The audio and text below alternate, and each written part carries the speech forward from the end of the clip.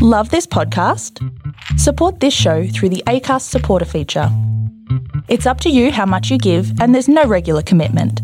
Just hit the link in the show description to support now.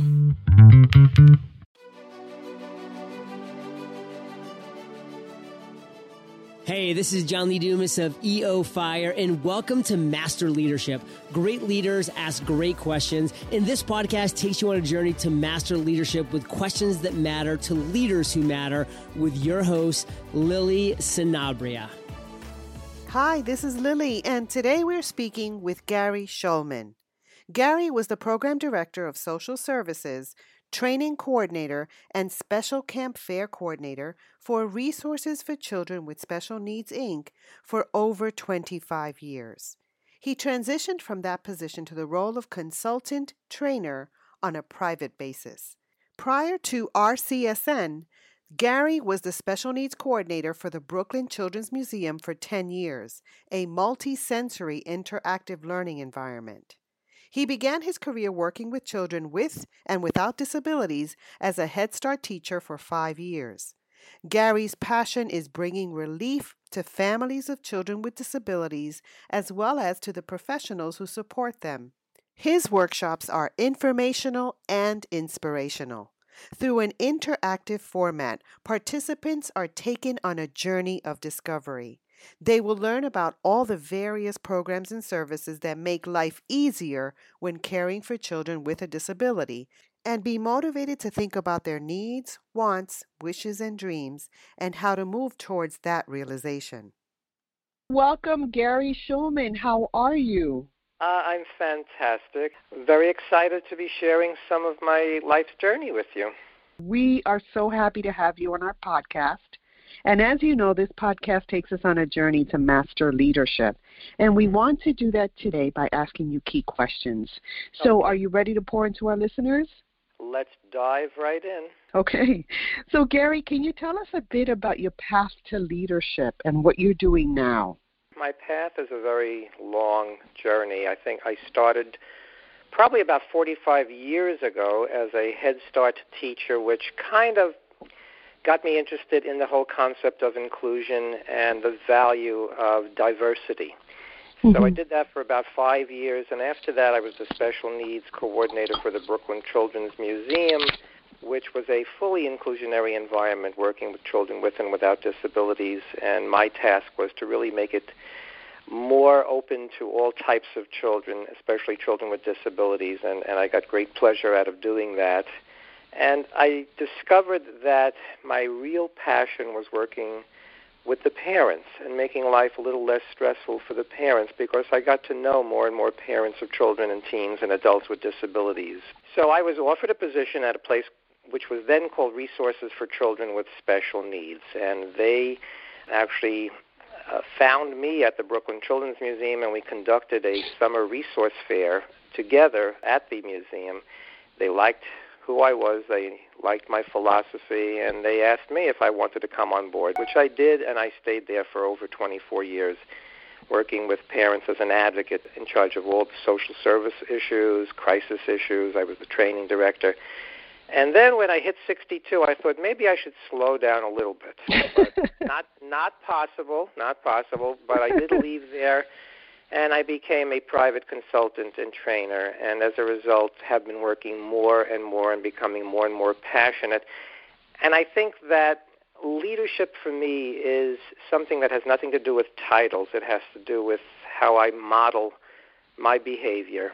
And I've always believed that if you're passionate about what you do, it's going to rub off on other people. And that's really how I began my journey of leadership, in just being the best person I could be, doing what I could do the best way possible, getting down in the trenches, helping as many people as possible with integrity, never stopping trying to do that to the best of my ability. And I think that's the road of leadership that I took, always being down in the trenches and helping the families and hoping that other people noticed what I was doing and how I did it. And I think that has really rubbed off on many, many, many other young people coming up in the profession.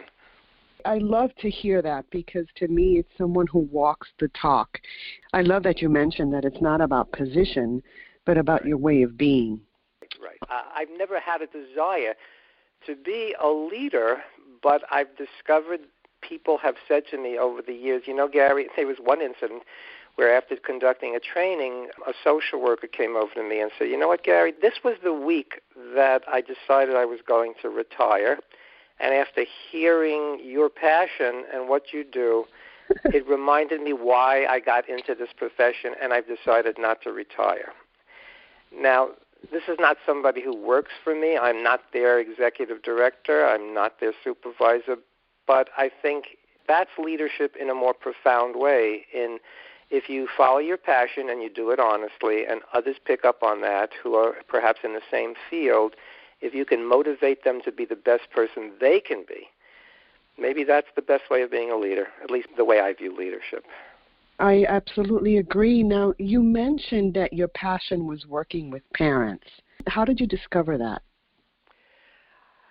There's something that happens in your brain cells and in your gut. When you're doing something and you walk away with tremendous joy and satisfaction. I love working with children. I've done that many, many years.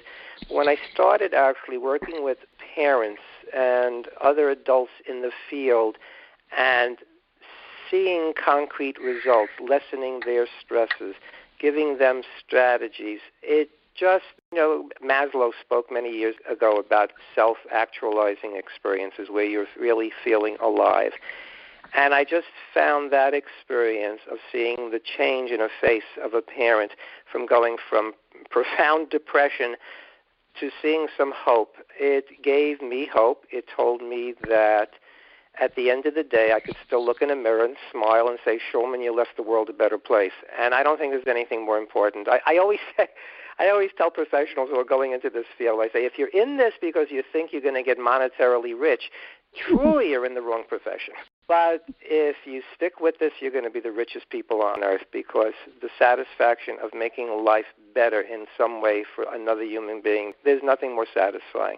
So I have to say it's very selfish in a way, because it just makes me feel so good. Now, that could be a very selfish reason for doing this, but what makes me feel good is making other people feel more hopeful about their future. And parents of children with disabilities are so often told things that make them feel the opposite way. And so often conversations concentrate on the disabilities of their children. I try to have the families think more about the possibilities, the abilities, and what the future can bring, and how we can look at all those various options to bring some hope. And I can't think of anything better that I would want to do. I can't possibly even conceive of retiring, because it brings me too much joy to do this.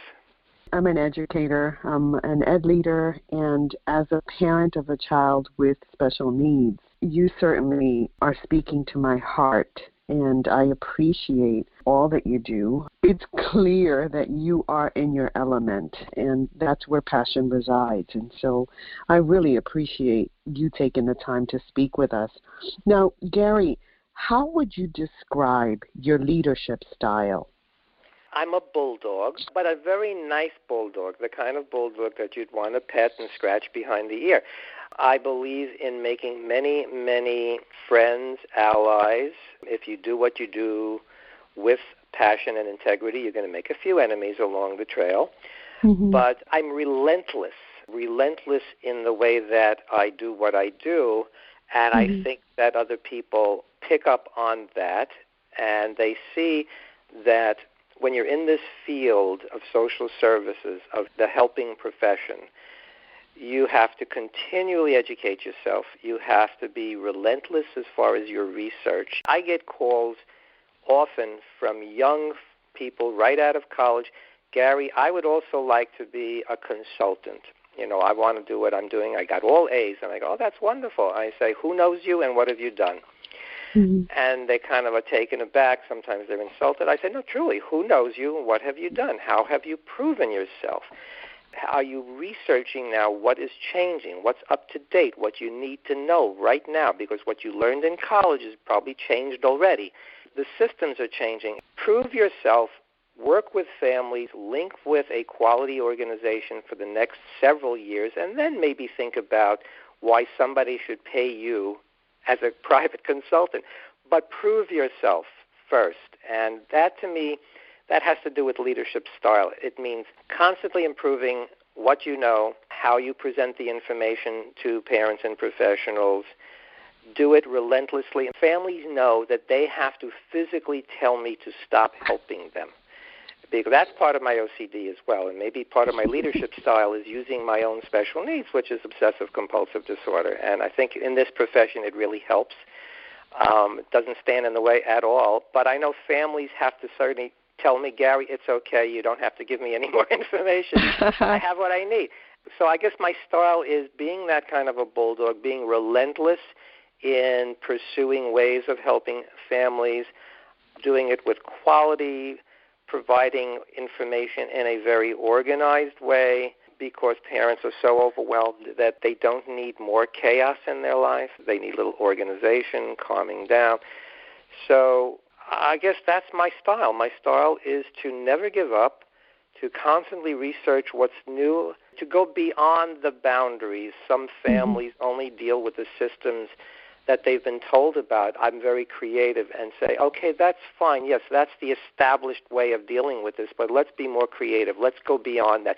Let's not just look at special needs programs and services. Your children have a right to be included in this world. Let's look at what's right in your neighborhood. And through my trainings, and I do over 100 workshops a year, I think that my leadership style is to really impart the knowledge to young folks coming up in this profession is you have to think creatively and you have to think out of the box, and you cannot just deal with what you've been told you should be sharing with the families. You got to research what else might be out there to help them with their issues, with their problems, with their concerns, and be as creative as possible so that they know all the various options, and then they can make decisions as to what matches their family's needs. One of the things that really speaks to my heart, and this is something that I've always thought, is that special needs can be special gifts. And here is a perfect example of how you're using OCD to serve other people. Absolutely. You know, part of my OCD has to do with things being in order, things being organized just a certain way. Just to give an example, because I think this is a way that families can start thinking about, as you say, the gifts that their children's disabilities might also bring to them. A child who has an autism spectrum disorder who also needs things, let's say very organized, things in a row. When I got my job at the Brooklyn Children's Museum, every morning I would get there at least an hour early so that I could walk around the collections room, because the collections were all organized very neatly, and to me, it was heaven. I found nirvana. I would just stroll up and down the aisles looking at all these things organized, and I'm thinking now, what a perfect kind of a job for somebody who either has OCD, who has an autism spectrum disorder, who has an obsessive-compulsive disorder, where organization brings them relief, brings them satisfaction, is a passion. And I think that's the trick, is looking at the abilities, looking at the passions, looking at all aspects of your child's disability, and to see where those passions and those characteristics can then perhaps be used in a job. I was on the train a few years ago, and a young man came on, and I said, this is one of my kids, because he's rocking back and forth, and everybody's moving away, and as the train is pulling into each station, he's announcing all the different trains that you can transfer to. Now, he's doing this. He doesn't work for the MTA. He's in his early 20s, and I'm thinking, gee, is this what he's doing on a daily basis?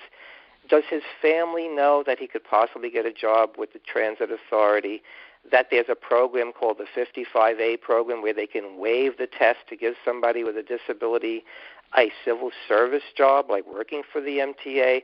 Is he linked with Access VR, so somebody's helping him with his vocational future? Does anybody know this is his passion, and is anybody using that to help him with his future decisions about a career? While everybody else is moving away, I'm sitting there doing like a vocational assessment. But that's because I'm seeing that this is a skill, this is a talent, and everybody else is saying, you know, this is somebody who I don't want to associate with. Wow, Gary, so you're seeing things that people typically don't see. I love how you expressed that your style is a bulldog style, relentless and creative. And that's something that we can certainly look to imitate because it certainly serves many people. Like I think about that young man on the train. I love that you said that he's one of your kids because it shows how connected you are to people around you and what a serving heart and a creative mind. No, I appreciate that. Well, look, we're living in a world now where people look at each other with anger. Right. I sit on the train with a smile on my face. Now, in New York City, that can bring problems sometimes. Yes. It often gets me a seat. But, I believe it's about making connections, and that carries through over, again, in my leadership style. It's all about kindness. One of the workshops that I do is called Communicating with Kindness. Mm-hmm. And I always try to let families know, and I always try to let professionals know that has to be the basis of everything that you do, because this is what a human being is supposed to be doing. And even if a family is yelling at you, is screaming at you, is cursing you, it has nothing to do with you. It has to do with the baggage that they're carrying around with them. It's their life experiences. It's our jobs to try to bring some relief and to just take a deep breath and continue to model that kindness. And maybe that is part of leadership as well, is modeling kindness. You can't tell people to be kind. You have to do that, and hopefully that will rub off on them. Now, Gary, you mentioned that you were a consultant. What other services do you provide? Because I am passionate about information, but there are a lot of people who are passionate about information, and then they just collect information and they don't do anything with it. That, to me, is useless. That's not going to help anybody. So what I do is, and it's all part of my OCD, I collect information, but then I use that information to help other people. So in that regard, I have really gotten a reputation here in the city of being somebody that you can call upon to put together valuable information in an organized way to help folks. So, to give an example, places like the New York City Department of Health and Mental Hygiene called upon me to create the online resource guide for New York City early intervention. Service coordinators and the families that they're serving, all the basics about what they need to know to get some relief in New York City. Right now online, one can go to the New York City Department of Health and Mental Hygiene's website and access the resource guide that I wrote. I did a similar thing for the Administration for Children's Services for foster families caring for children with disabilities. So I think a lot of the professionals who perhaps are listening, one of the things that I offer is if there's a need for information that can bring relief to some of the families that you're working with, I'm somebody who can absolutely be called upon as a consultant to help you formulate that kind of a resource guide or resource listing for the particular families that you're working with, or to conduct training sessions so that your staff can be the best staff possible to help those families. And I do this all the time. I conduct over 100 workshops a year. I'm a Department of Education vendor, do a lot of work with social workers, parent coordinators, school staff, as well as working with families themselves in various public and private schools, social service agencies. One of my greatest passions is working with foster parents who have chosen to take into their lives children with disabilities. They are very often misrepresented as individuals who are doing this for the quote-unquote money, and there isn't enough money in the world, as you know, being a parent of a child with a disability, to compensate for, and I've seen the love in their hearts, and I can't even imagine when it comes to ripping those children out of their homes after they've fallen in love with those children and given them their lives. So I love working with foster parents, supporting them, helping them tap into all the rich resources we have in the city to make life easier for the kids they're caring for. So I'm always available for that kind of consultation. I love doing that. I love doing training. I love putting together resource materials. And that's the way that I think other leaders in the field of social services can utilize my talents and skills. And if they wanted to reach you, what's the best way to do that? If you go online and just put in Gary Shulman, it generally takes you right to my website, and it describes the array of services that I have to offer. They can also email me at gary.shulman, gary.schulman@nyc.rr.com. Emailing is always best, I feel, because then it helps me organize my thoughts, and especially if somebody is asking for any kind of resources, it's easy for me to attach things. It's easy for me to go into detail. If they prefer the old-fashioned method of phone calling, I'm at 646-596-5642. That's my business cell. I do tell people I'm a dinosaur, and the one thing I prefer them not to do is to text me. I have an old flip phone. I have no idea what to do if somebody texts me, and I tell families also, the best way that I can help you is by giving you resource information and names and phone numbers and websites that are going to help you, and I just can't do that through a text. I want to be able to help you the best way possible. I appreciate that because you and I had an exchange as well. I typically do this via Skype, and you were real clear, this isn't the best way for me, and so we were able to kind of shift but still get this done. And this is very important work that we're doing together, so I really appreciate that. No, and I appreciate you bringing up that conversation because this is something that leaders need to hear. There's certain assumptions we make about the folks that we are supporting and helping. This is a world of high technology. We make certain assumptions. Those assumptions can lead to embarrassment for some families.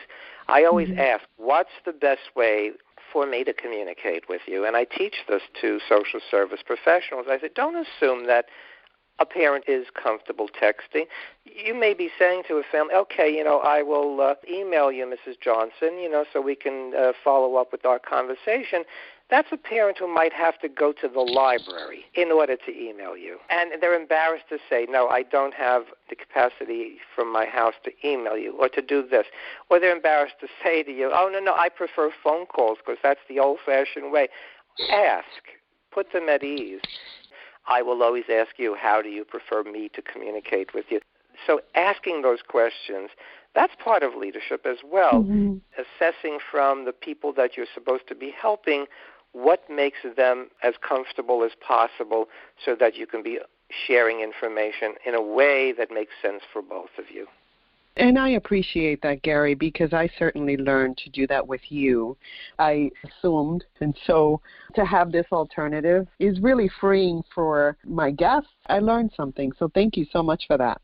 You're welcome, and thank you for being so accommodating. I said, I'm not going to let this one slip. I mean, look, there are other people who would react, what? You don't Skype? What rock have you been living under? And everybody has a different journey in life, You're right. I'm an old man. There are old people who feel comfortable doing things the old way, and I'm always willing to learn. But I think because of my OCD, that's a journey in and of itself, learning a new way of doing things.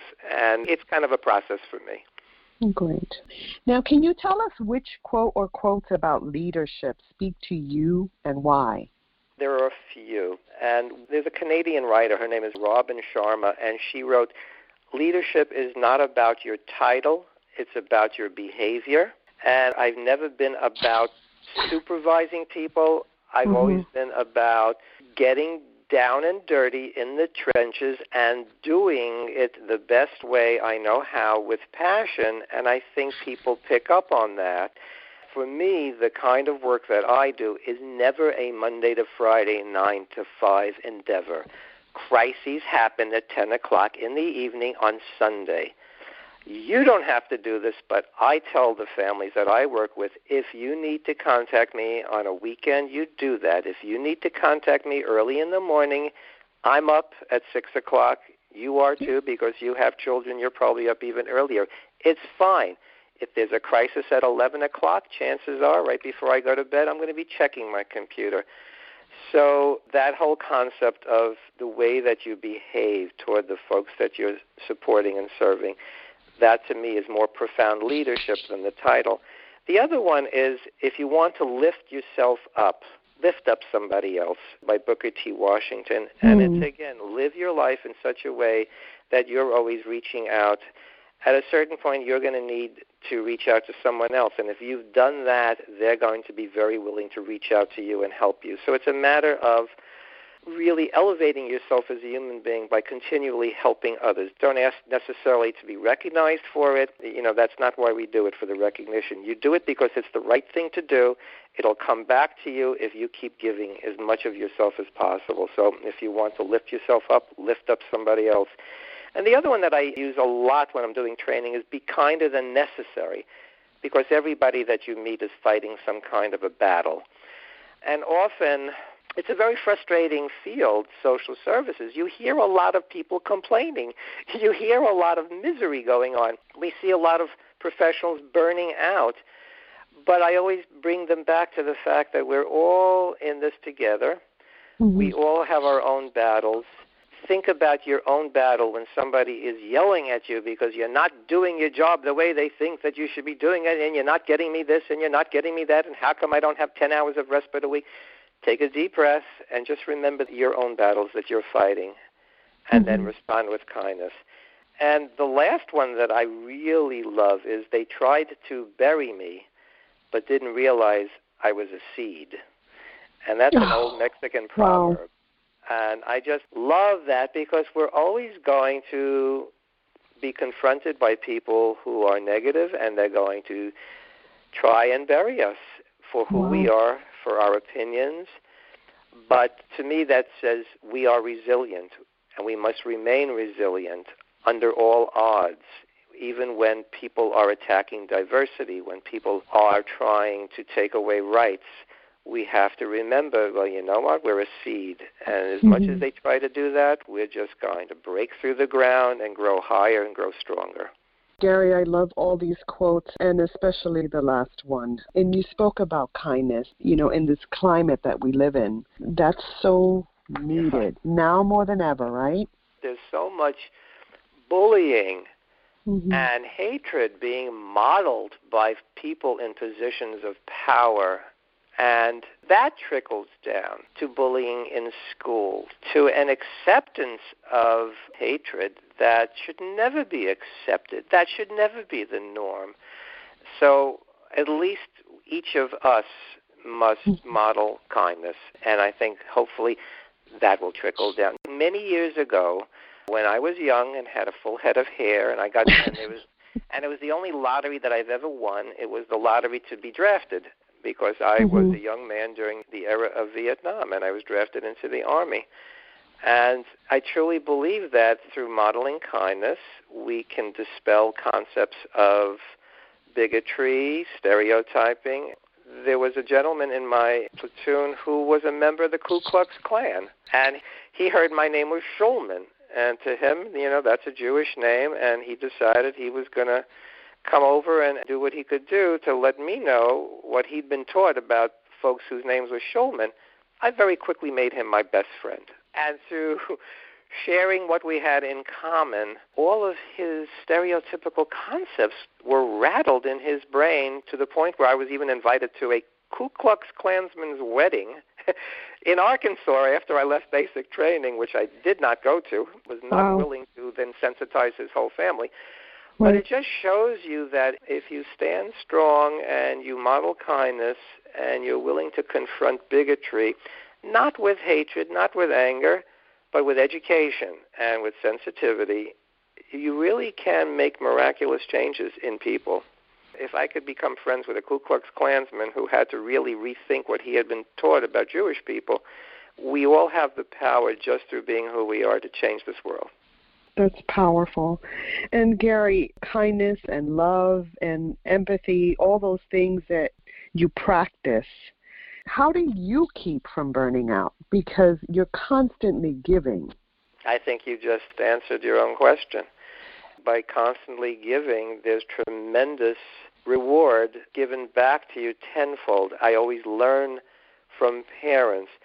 When I get a thank you, and again, it's not the reason we do it, but when one parent of a child with a disability physically takes the time to send me a thank you to let me know how much it's meant to them that I took the time to help them, and I know how overwhelmed they are, and I know how cramped their schedule is, there is such a reward in getting that kind of feedback from parents that it just absolutely keeps me going. It feeds my soul. It feeds my spirit. It feeds my brain cells.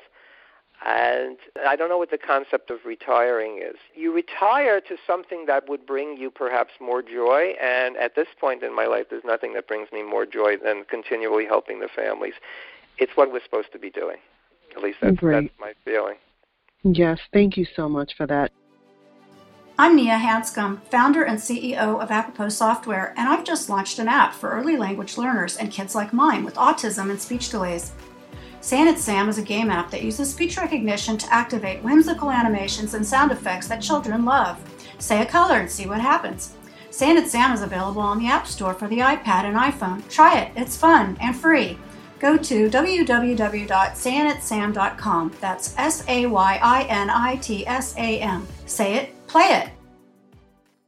Gary, what type of leader are you inspired by and why?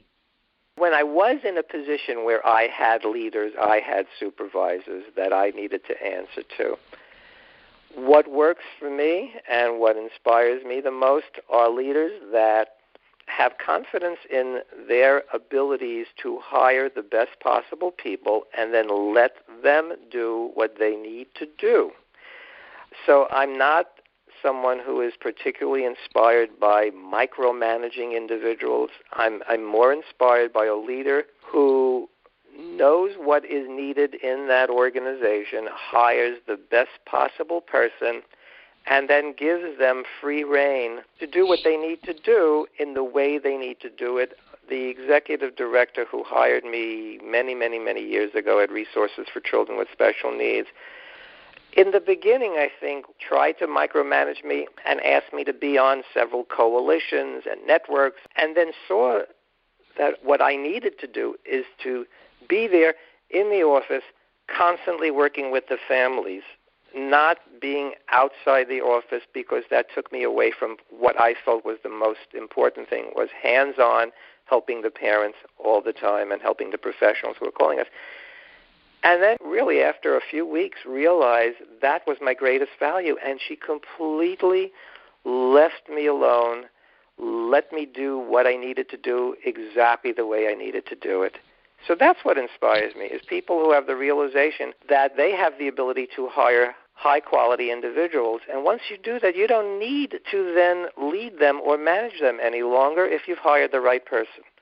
So someone who trusts in your abilities. That's right. And also those leaders who get down into the trenches, and when things get overwhelming in an organization, they dive right in and not just necessarily tell other people to do this, to do that.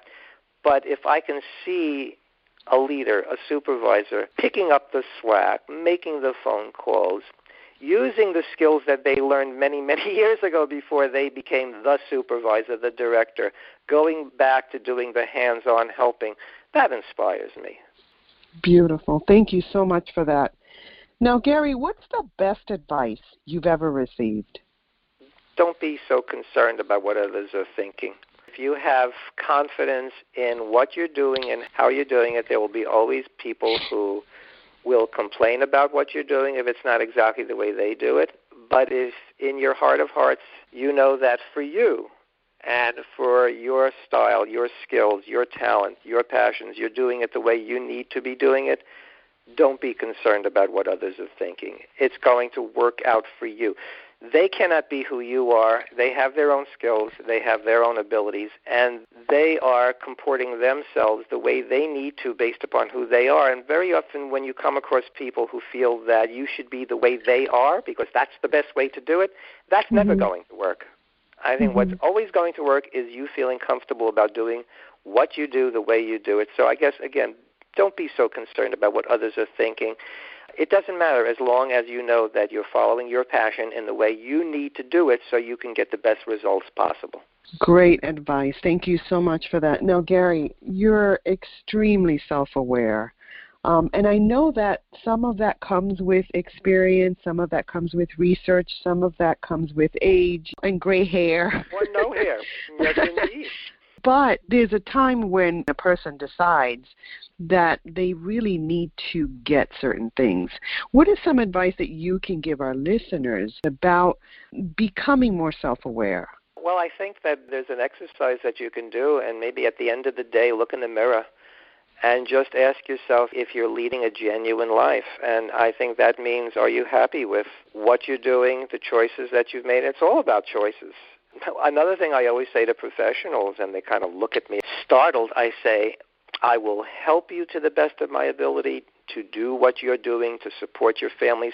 But if there's anybody sitting in this room who's going home every day with a migraine, going home with tremendous stress, you're developing an ulcer, I would love you to also contact me as soon as possible. I will help you think about other possible careers.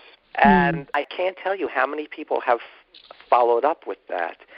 So what I would say to young people is, if you're discovering that you're not in the place you want to be in, I'm very good at helping people think about their strengths, their skills, their talents, and what else can you be doing so that you're feeling more fulfilled. If you're not passionate about your position, what you're doing right now, if you've discovered after the fact you're in the wrong career, it's never too late as long as you're breathing. And you all have a right to be happy, because if what you're doing makes you happy, you're going to make the other people around you happy. You're going to be able to do your job in a high-quality manner. But if you're miserable, even if you pretend with a smile on your face, families are going to pick up on that. Your coworkers are going to pick up on that. So at the end of the day, the little experience is look in the mirror and ask yourself, are you living a genuine, honest life doing what you're doing in all aspects of what you're doing? And if the answer is not yes, I am, that's okay. You're not a failure. You thought this was going to be what would satisfy you. If it isn't, look at something else, and there are people like me who can help you look at other skills and talents that you have and redirect that into a different career, into a different profession, because we live on this earth for very few years. The human life expectancy is really a very short time. Do what you love to do in the best way possible. And if you have gotten into a situation where that's not the case, it's not too late. People change their careers all the time. If it means making less money, trust me, you'll be making your life longer. You'll be happier in your heart, in your soul, in your mind, and you'll still be richer in your heart possibly than you'll be in your pocketbook, and that's more important. Gary, I love how you value people. It's so apparent. We're on the first 5 questions, and I'm so full. My heart is full because of all the advice that you're giving and your way of being. But this advice is powerful because it talks about discovery and how important it is for us to discover who we are and what our purpose is. So thank you so much for that. You're very welcome. Now, Gary, what does it mean to have a good team, and how do you build or sustain one? As somebody who very often is a one-person show, that's my style. I would rather be locked in a room helping families by myself than necessarily being part of a network. But there have been times in my life where I needed to be part of a network, and I think what I believe in doing is surrounding myself with high-quality people who are also passionate about what they do. And I have developed contacts in all areas of what I do that I know I can count on. These are people who I've observed. I see how they help families, how they help other professionals, and I observe the quality of what they do, and I have made it my business to help them when they needed help. As a result, now they are part of my network, and when I'm in a real crisis with a particular family, if I think there's somebody else who could do something better than I can, I have a team of people who, when I say a team, they're in all different areas of expertise. It might be a neuropsychologist that I have found. It might be a social worker I've found. It could be a case manager I've found. It could be a dentist I've found. And I hold on to these quality people. I do as many favors for them as I possibly can. I don't call in favors very often, but when I do, very rarely do I get a negative response. So I think it's a matter of surrounding yourself with high-quality people. That becomes your team. They don't have to be at the same place where you work. They don't have to be your coworkers. I'm talking about a team of people in all areas of domains, in all aspects of what you do to help families, and help them whenever possible, as often as possible, and they will stay in your life. I have people that I know now for 30 years. It's the same thing as when you make a good friend. You don't need a lot of good friends. You need a few good friends who are your honest, genuine good friends, and they stay with you forever and ever. I've developed that kind of a network in my profession, in my field of helping families of children, teens, and adults with disabilities. And we help each other, and we're there for each other, and we're there for the families that we're working with, and we help each other in that regard as well. One of the things that I say to families that very often at a certain point in our lives, we have to make our own families, and that isn't necessarily the people that we are related to by blood. It's the people who accept us for just who we are, who love the children that we have in our lives, that we've given birth to or that we've taken into our families. And if there are people who can't accept that, they could be your blood relatives. But if they're not adding to the value of your life, sometimes we have to say goodbye to them, and then we have to bring other people into our lives who become our families. I think it's the same thing with a network of professionals. I've learned who not to necessarily keep in my life, and I've learned who to bring into my life, and I consider them my extended family. And this is my team. It's my extended family of professionals who think the way I do, who are as passionate as I am, who I can call upon, and they know they can call upon me when they need help. I've written some things down based on what you said. So you're very intentional about the people that you have on your team. Absolutely. You select people with a similar purpose, a similar goal, and you value them, and you look to serve them. But I want to make it very clear. I'm not looking for clones of Gary Shulman, because I know that I can be overwhelming for certain families, and there are people in my network of professionals that I have teamed up with who I know are the opposite as far as personality. And for a particular parent, I might discover that I could be overwhelming for that particular parent.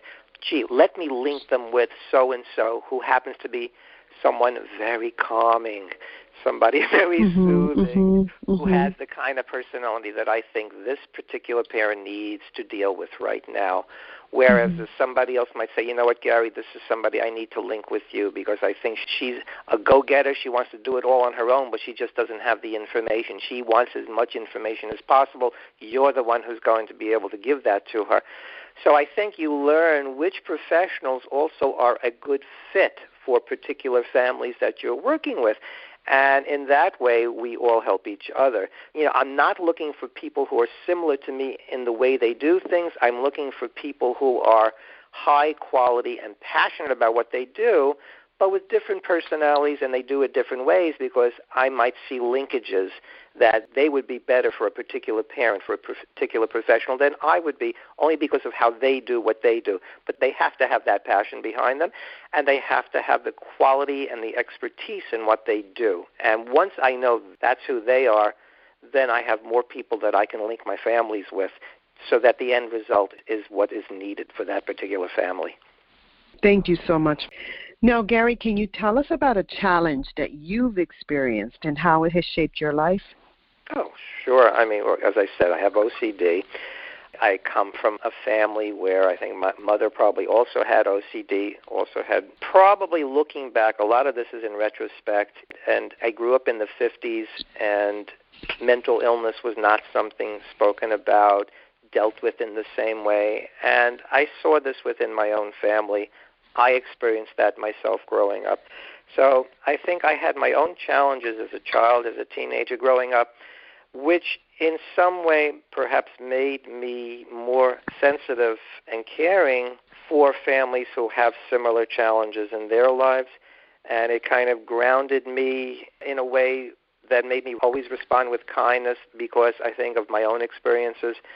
So perhaps taking the challenges that I had as a child with obsessive-compulsive disorder, with tics, with things that I saw in my mother as well and from other family members. So a lot of this, I think, was inherited. But I took that, and as an adult, perhaps that led me ultimately to being an advocate for families who are going through similar challenges. So it's using what could have been perceived as a negative, and there are some folks who perhaps would have taken that challenge, and that could have caused them to really dive into a place of depression. I kind of went the other direction. I took the challenges of my youth, and I said, you know what? You know how that feels. You know, you've been there. You know how other families might be feeling right now. Why don't we use those past challenges to help lift themselves up from their current challenge? So I think it's my childhood and the difficulties and challenges that I've had as a child that have now created a positive way of dealing with families. You know, I could always call upon how I felt in my younger years. Well, that's powerful. You know, the same thing that we've talked about from the beginning. You look at, you know, a special need that you have, and you've actually used it to help other people. And if we can focus on doing that, then we can really connect with other people and then be able to help them. Absolutely. And I think that, you know, the reality is disability is a label, ability is a label. There are areas that I need help with. There are always going to be areas that I excel in. And that's the same for anybody with a label of disability. There are always going to be areas that person needs help with. There are always going to be areas that they will excel in. And I think if we focus in on those areas that they're going to excel in, that opens up the door for fuller inclusion into this world. I did a training a couple of months back. So I was working with adults, and they all had autism spectrum disorder. And one particular adult only communicated through music. And it was very interesting, is whenever he wanted to express how he was feeling, he had an iPad, and he would scroll to a certain song. And there was the song that would express his reaction to what was going on at the time. I wasn't sure he was really getting what I was saying, or he was really connected to the experience, but at the end of the workshop, which was a 2-hour workshop, and we were dealing with communicating with the professionals in your life and how to more effectively communicate with case managers and doctors and people you need to deal with as an adult with a disability. But he came over to me after the workshop, and he told me to wait before I left, and he scrolled down to The Greatest Love of All. Oh, my goodness. Oh, my goodness. I mean, the tears started rolling out of my eyes. He was telling me he loved what I was communicating, and it was just so profound. We look at folks with disabilities through very stereotypical eyes, you know, and that's what we've been taught. And if we could look a little deeper, it's amazing what we can discover, what is really going on in there, and then see those talents and skills. And the next step is to use those to help them be as independent as possible.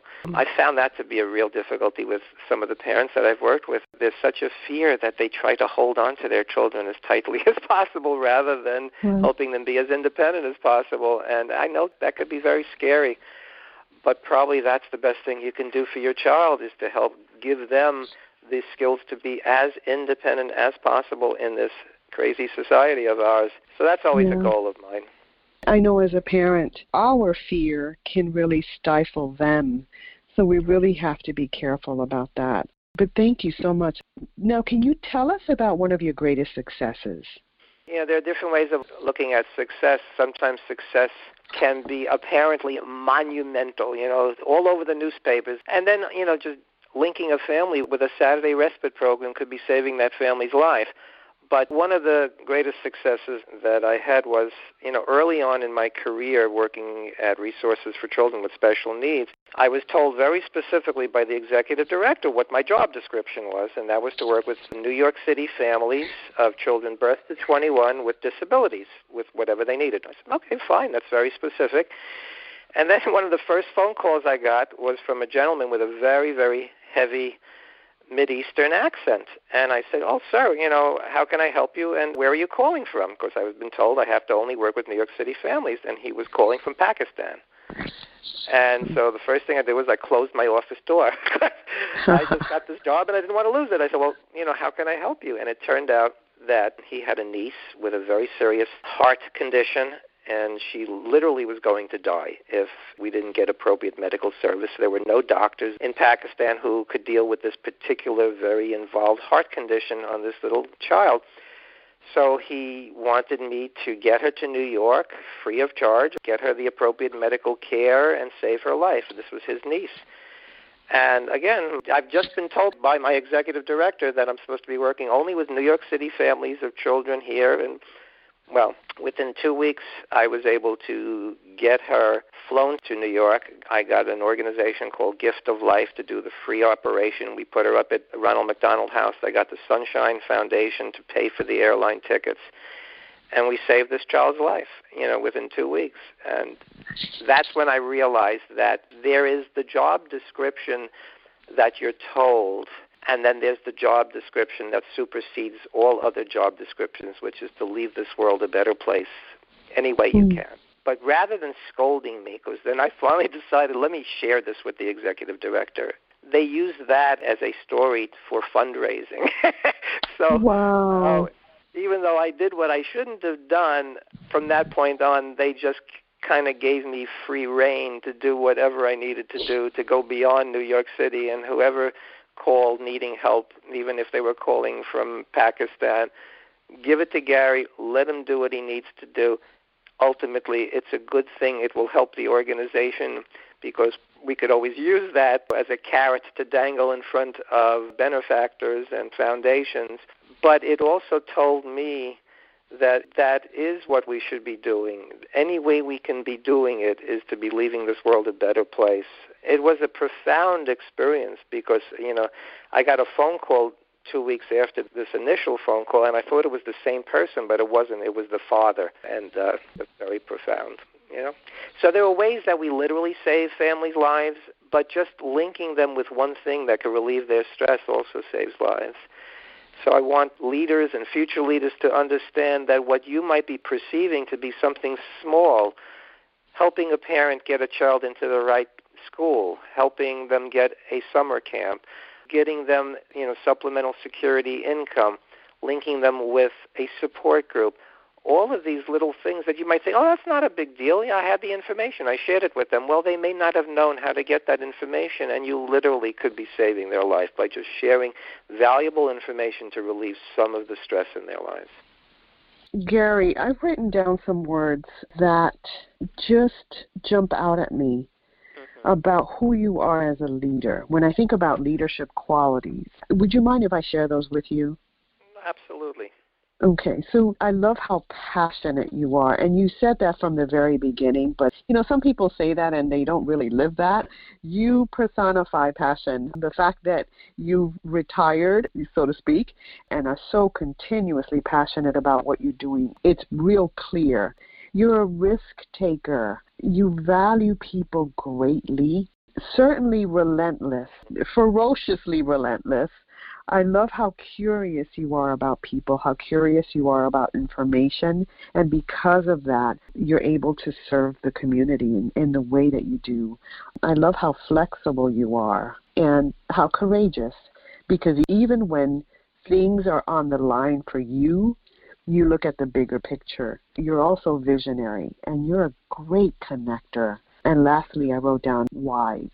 And to me, wisdom is very connected with humility. So I'd say humble as well. I wanted to share that with you and thank you because you stepped up into leadership and are serving humanity. One thing I want to add, because I didn't mention it, what I do for parents and for individual professionals, I do not charge them a penny. I only charge when I am contracted by agencies to provide a specific product, to provide a specific training. But all of the information that I share and the advocacy that I do now as a private consultant for individual parents and individual professionals calling me to support those parents, I don't ask for money to do that. I don't believe in that. I think that adds stress to the situation. So if there are any leaders out there who need my assistance to help families they're working with, and if there are any parents, because I've found many leaders themselves can be parents of children with disabilities. Right. What I do is something that I do from my heart. It's something I need to do. It makes me feel wonderful doing it. So I would say continue to make me feel wonderful by contacting me if you need help, and money will never come into play. I don't get funded to do that, and I'd never ask for a single penny to do that. So I added one more word, generous. So, Gary, what would you tell a new leader who's discouraged about their working climate or culture? These are discouraging times. I think you have to be genuine. Don't compromise your passion. Don't go after funding streams that will monumentally and fundamentally change the nature of what you believe just because it's out there. Surround yourself with people who believe in your passion. Sometimes it's easier just to go after the funding sources, and that sometimes can completely change the nature of who you are, what you believe.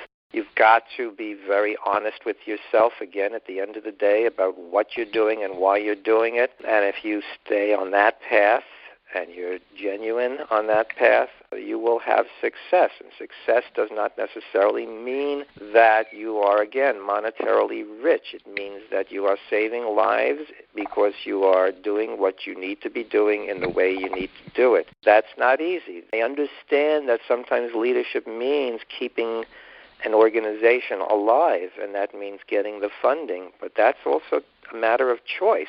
And when you take money from certain entities, you are responsible in some way to those entities, and they may not believe philosophically what you're doing or the way you're doing it, and they may try to influence you. Maybe that's not the place you should be seeking funding from. So I think you have to be very clear about your goals, what you want to do, how you want to do it, what you're passionate about, and whether or not that's a genuine passion. And if you can say, yes, this is genuine, this is what I need to be doing, what I should be doing, then surround yourself with people who support that. Great. Thank you so much for that. That's really important for us to reflect on because we certainly can compromise. There's a strong pull to do that, but when we don't do that and we are genuine, authentic about our passion and our purpose, then we certainly lead in a different way. So thank you so much for that. Oh, you're welcome. Now, many leaders describe themselves as lifelong learners. What does that mean to you, and what are you learning now? One of my greatest thrills is to find one new piece of information. I rejoice. Being a lifelong learner means constantly researching. Even though I said I'm technologically a dinosaur, I say, thank goodness we have the Internet. Every day I am searching for new programs, new services. Every time a family brings up a new issue or a professional brings up an issue where I do not immediately have the answer, I'm on that. I am researching. I am calling. I'm confirming. I'm learning, and then here's the important aspect of all of this. You file that information in a way that you can easily retrieve. I cannot tell you how many times social workers have contacted me. Gary, I'm looking for a Saturday respite program for a 9-year-old child with autism living in Queens. And I will give them every one of those programs. And then the next week, same person will call me back. Oh, Gary, now I'm looking for a Saturday respite program for a 6-year-old with autism. I said, well, it's the same programs. What did you do with that information? Oh, I didn't realize I was going to need that information again. And kind of my jaw drops, and I say, you must create files. You must create a resource bank. If you find a neuropsychologist who speaks Urdu in Bayside, that's a treasure. You put that information someplace because you're going to need that. If you don't need it now, you're going to need it 3 years from now. And then you're going to say, oh, wait, didn't I find that? Oh, gee, where did I have? So it's constant research, constant. Right. And I don't understand people who don't understand that, who get a job with an organization and they're going to be somebody's case manager. And they're given a list of resources from the organization, and that's what they use again and again and again. And they don't think that possibly they should be expanding that in some way.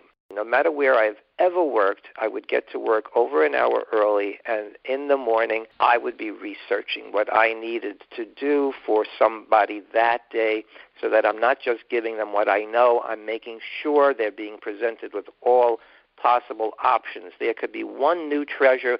That's the treasure that's going to save their life. That's the treasure that's going to make life less stressful. So it's constant research. And I know that a lot of folks, once they leave school, they think they've left school. You never leave school. You just started. 99% of what you learned in college, you're never going to use. Once you get your feet into the real world, that's when the education begins. That's when the real research begins, and it never ends. And I'm excited every day to find a new piece of information that I know it's going to help somebody. And even if it's not some family I'm currently working with, that's going to be filed away in a place that I can easily retrieve it, and I'm going to be so excited to share that with a family because I know it's going to make a big impact on their life. Thank you so much for that. Gary, if there were something you could change in education in the U.S., what would that be? Well, I think that there needs to be more opportunities for internships, apprenticeships, especially for teens, all teens, not just teens with disabilities. I think that schools need to incorporate the real world in a way that they're not incorporating it right now. I think that there needs to be more opportunities to get middle schoolers, high schoolers out into the community through volunteering, even if it means an hour or two during the course of the day that they're supposed to be in school. You know, and I'm going to say something, people can throw rocks at me. Not everybody needs to go to college. I think we need more opportunities for if somebody is passionate about hanging wallpaper, whatever they need to be an apprentice to a master paper hanger. There just needs to be an expanded way of getting the actual real world out there into the classroom in whatever way possible, and there needs to be funding for that so that children, teens, young adults can really, really get their feet wet into what work means, into what options might be out there to be as independent as possible. So I think that that's what I would love to see. I would love to see funding for things like internships and apprenticeships in a more expanded way than is currently being done. I would also like to see something much more universal in this country and throughout the world as far as fighting bullying. The headset today is that diversity seems to be something that we punish, and it's leading to bullying in schools. It's leading to increased suicides among teens. So that, to me, is just as important as learning the ABCs, learning kindness, learning consideration, getting rid of stereotypical ways of viewing anyone who is perceived to be different than you are. This has to be inculcated into the curriculum on a daily basis. This has to be modeled from the principal on down to the super, to the security guard. I had an experience recently where I was going to do a training in a high school. And I'm a guest. I'm a visitor. I entered that high school, literally was frisked with my hands up against the wall, and then checking my shoes as if I were a terrorist. And I'm thinking, this is how the students are greeted every day. Wow. I understand the need for security, but there still could have been kindness. There still could have been communication. And I'm wondering, if I was a student today entering into a high school where this is how I was greeted, it's horrendous.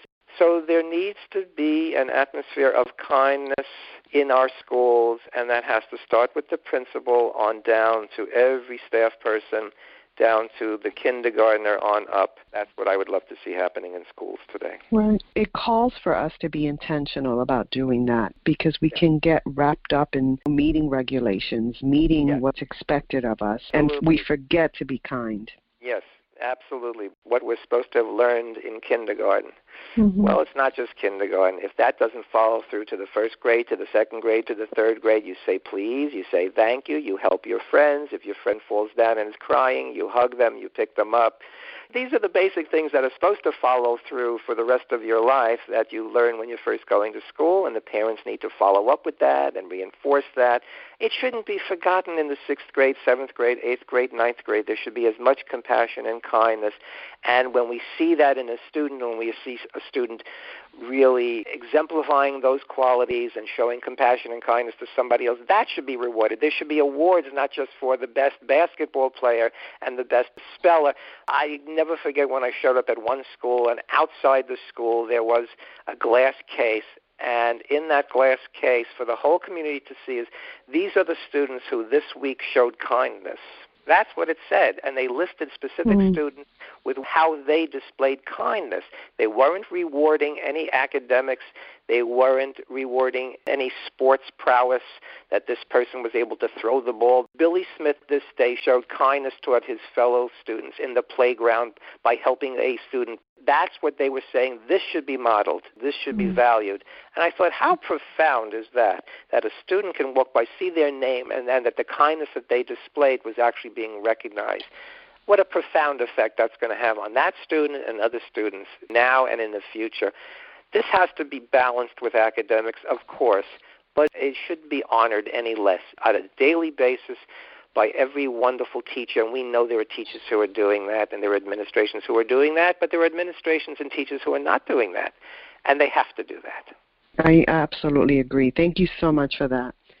Now, Gary, what have you read that our listeners should read, and why?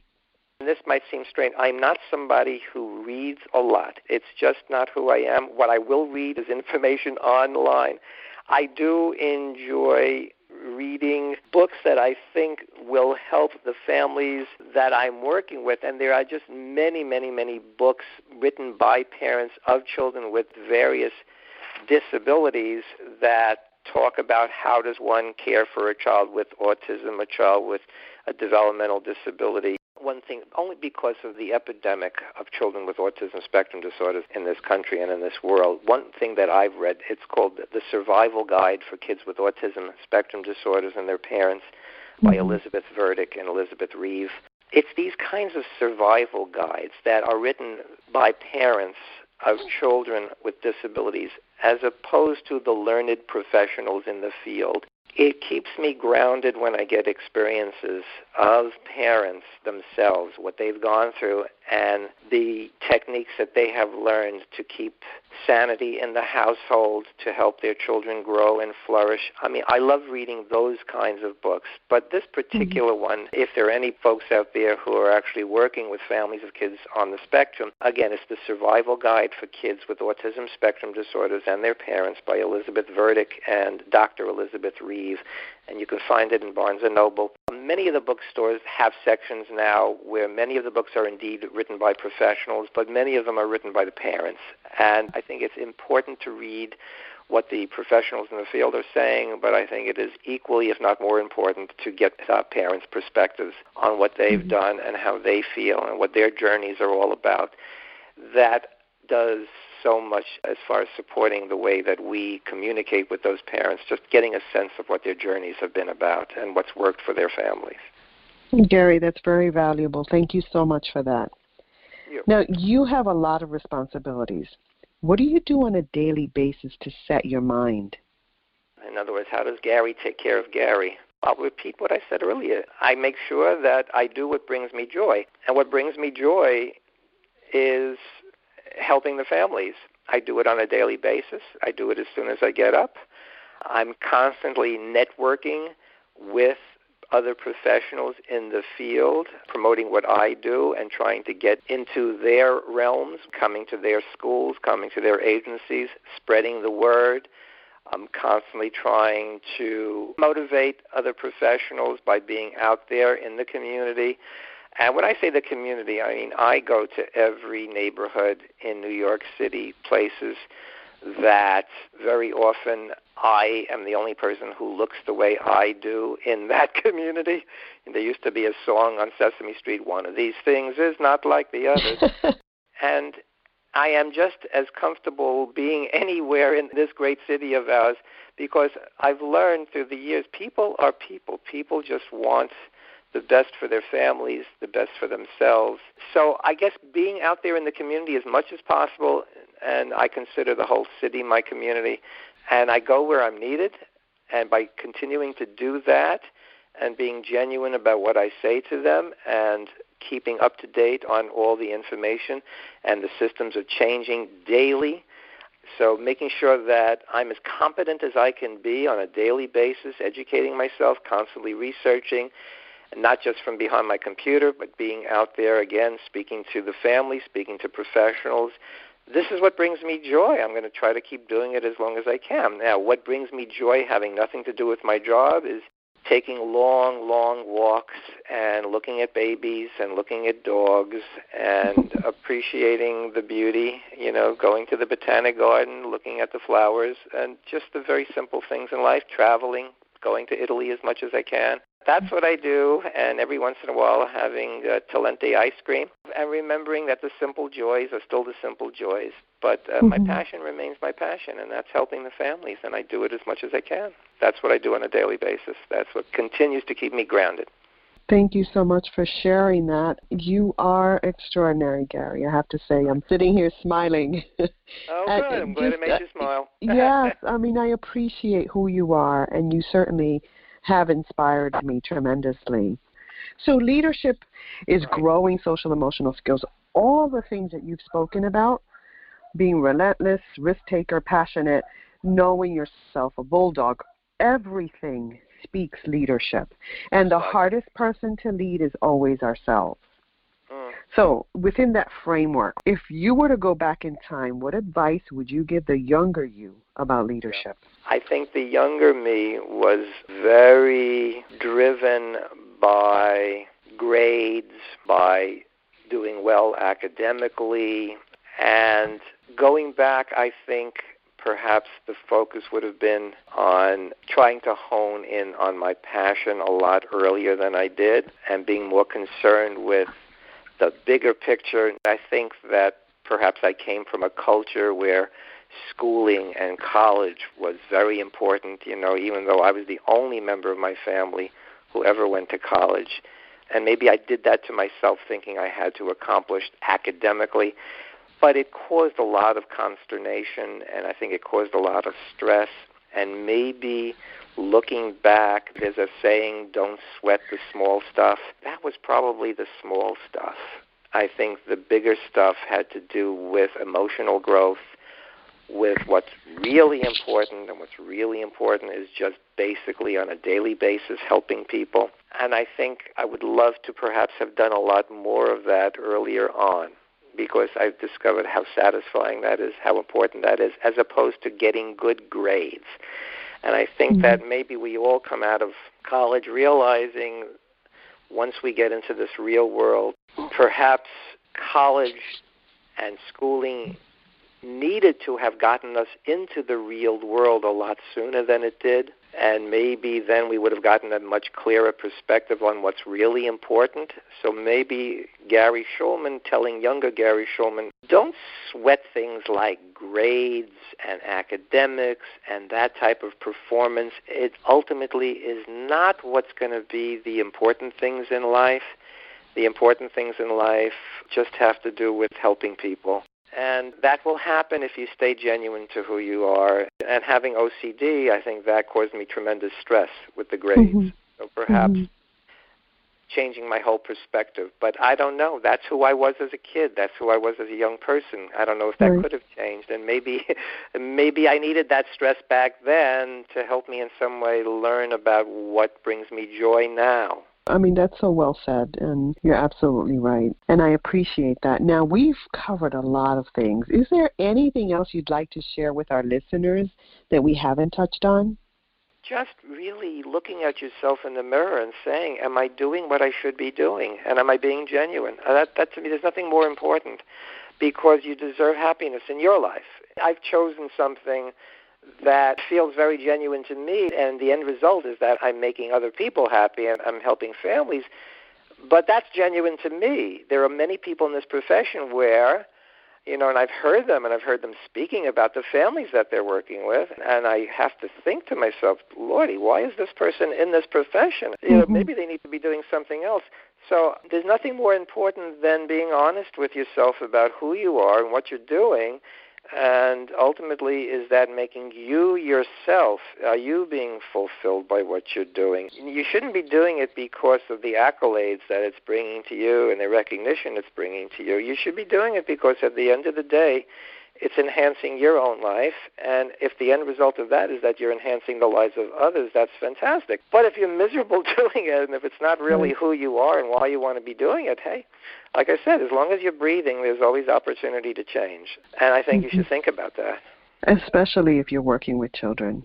Especially if you're working with children and their families, because they can read you. Yes. I mean, and when I say they can read you, they know why you're doing it, and they know if your heart is in it or if your heart is not in it. And there's no sense in doing it if your heart is not in it. But I do understand the reality that people get to a certain position in their careers where you have to pay the rent, you got to pay the bills, and now you're at the top echelon. You know, you're getting paid enough money to let you live a certain lifestyle. And it's kind of hard to break away from that. But ultimately, if that's going to shorten your lifespan and give you an ulcer and migraines every day, it's all about choices to bring happiness to yourself. And, you know, hopefully, if you make the right choice, it'll also bring happiness to other people around you.